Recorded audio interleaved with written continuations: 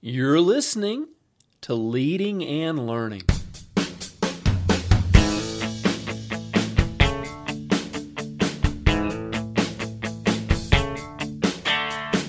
This is the place where we talk about practical leadership, theology, fitness, how to create winning habits, and so much more.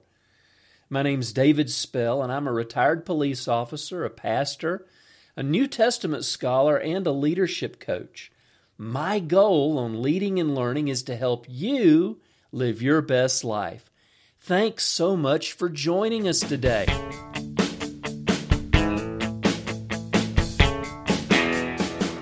Welcome back to Leading and Learning. This is episode number 215, Leadership Lessons from the Gospel of Matthew, Part 3.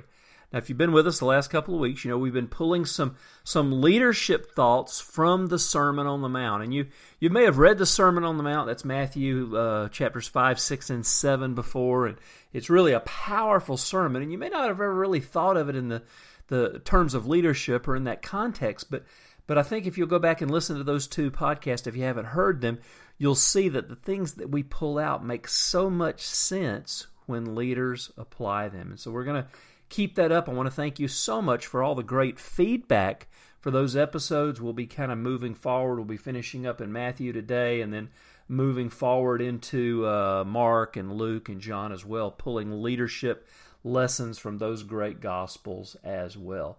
But before we get started, I want to let you know that this episode of Leading and Learning is brought to you by my book, Miracles in Mark. We'll be jumping into Mark next week, looking at some leadership thoughts and insights. But I want to let you know that this book will really make an impact on you in your own personal Bible study. Miracles in Mark focuses on all of the miracles and signs that Jesus performed.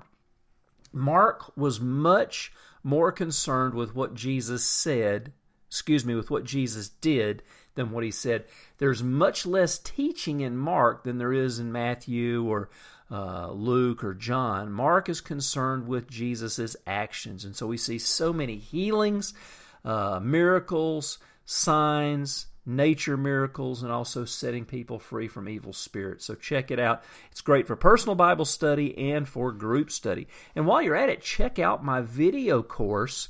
That's the companion course for Miracles in Mark. There's over 25 videos that are a part of this course. There's a curriculum, there's exams.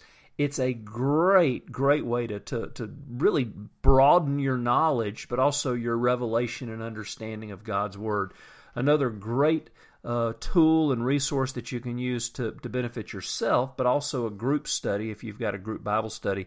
These videos are all pretty short. I don't think any of them are longer than about 15 minutes, and they make a great basis for you to bounce off of and ask discussion questions. So check it out. There'll be links in the show notes, and I know they will help you.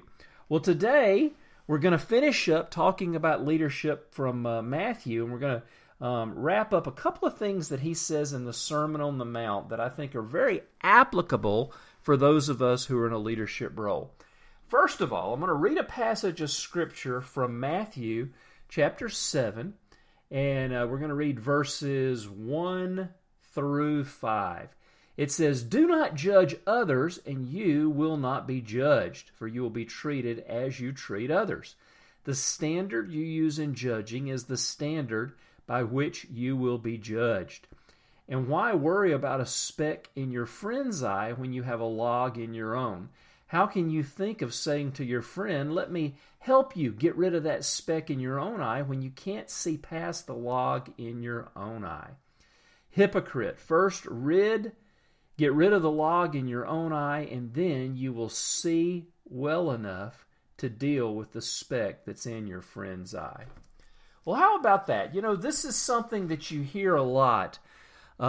People who really don't understand Christianity or don't understand Jesus' words talk about judging and how we should never judge. And, you know, the reality is this is one verse pulled out of the entire body of what Jesus taught. And there are plenty of places where we are told to judge correctly. Now let's just look at the context here. Jesus is saying, don't look down on people.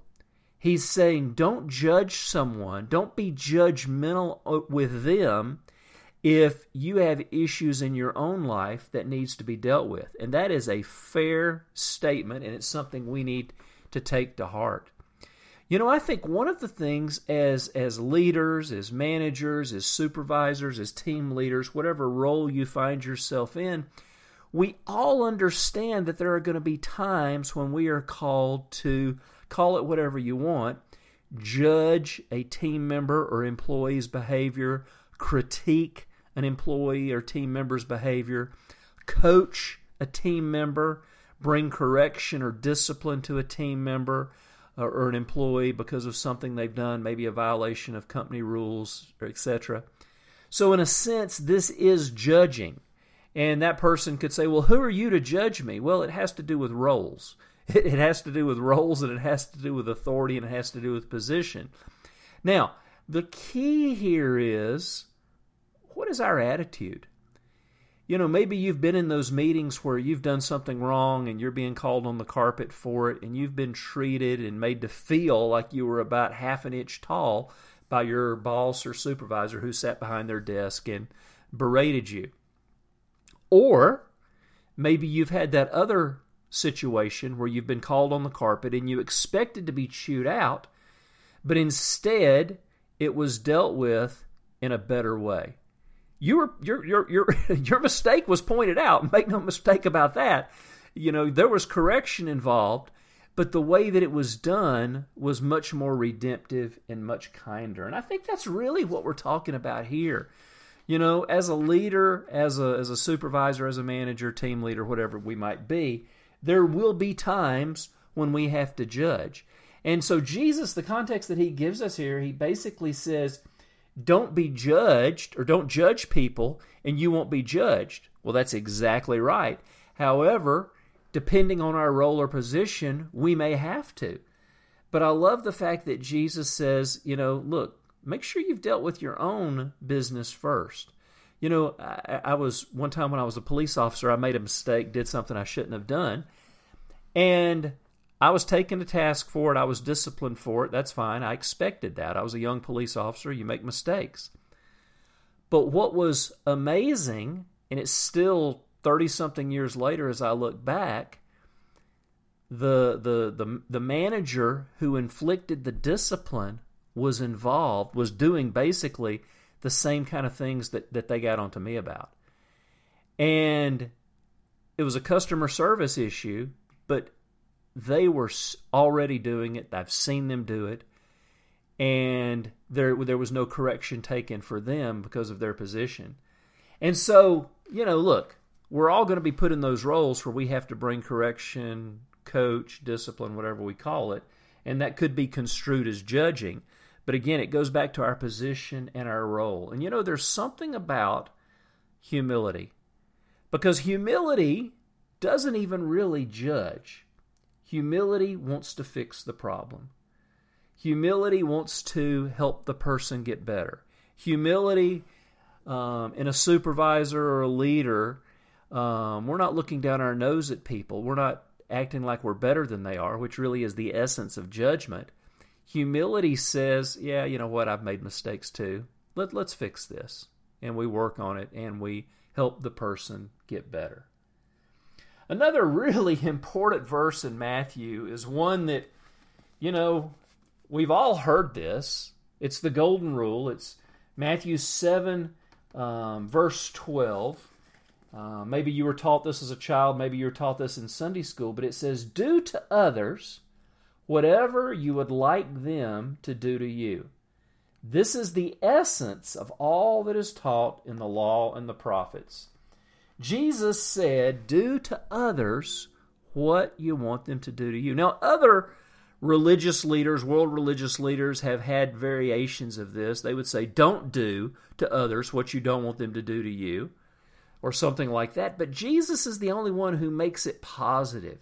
He says, do to others, treat others the way that you want to be treated. What a powerful leadership lesson this is. Do you enjoy being micromanaged? Probably not. So let's be proactive and not micromanage our people. Do you appreciate when your leader looks out for you, when you've got a personal problem and they check up on you and see how things are going? Well, so will your people. Do you appreciate it when you get a card or a note or a nice email or a text, or when your boss acknowledges your good job in front of other people? Probably so. In the same way, your people will appreciate it as well. What are things that we as the boss, we as the leader, we as the team leader, the manager, the supervisor, whatever role we fill, what are things that we can do that our people are going to love, that they're going to benefit from? Treat them the way that we would want to be treated. If we're dealing with a personal issue, a family crisis, or whatever, how do we want to be treated? Well, that's probably similar to the way they're going to want to be treated. And if we can get that in our lives as leaders, if we can put that in our toolbox as leaders to treat our people the way that we want to be treated, man, they're going to be so loyal, they're going to be so appreciative, and, it's really going to create so much of a better work environment. Well, we're going to wrap up there. Just a quick recap. We said to judge or not to judge. Well, it really has to do with our attitude, and it has to do with our role. And, there's always going to be times when we have to judge behavior, when we have to judge performance, when we have to critique. That's part of being a leader. But at the same time, when we approach that same situation with humility, we're not really looking down our nose at that person and judging them per se. We're wanting to fix the problem and make things better.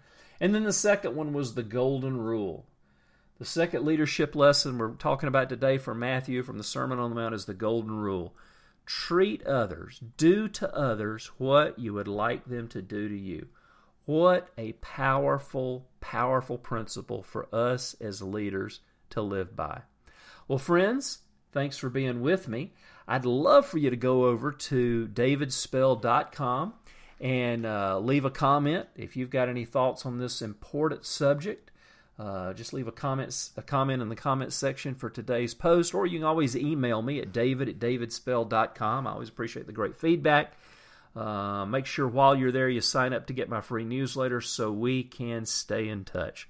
Well, friends, thanks for being with me, and until next time, this is David Spell encouraging you to treat others the way you want to be treated.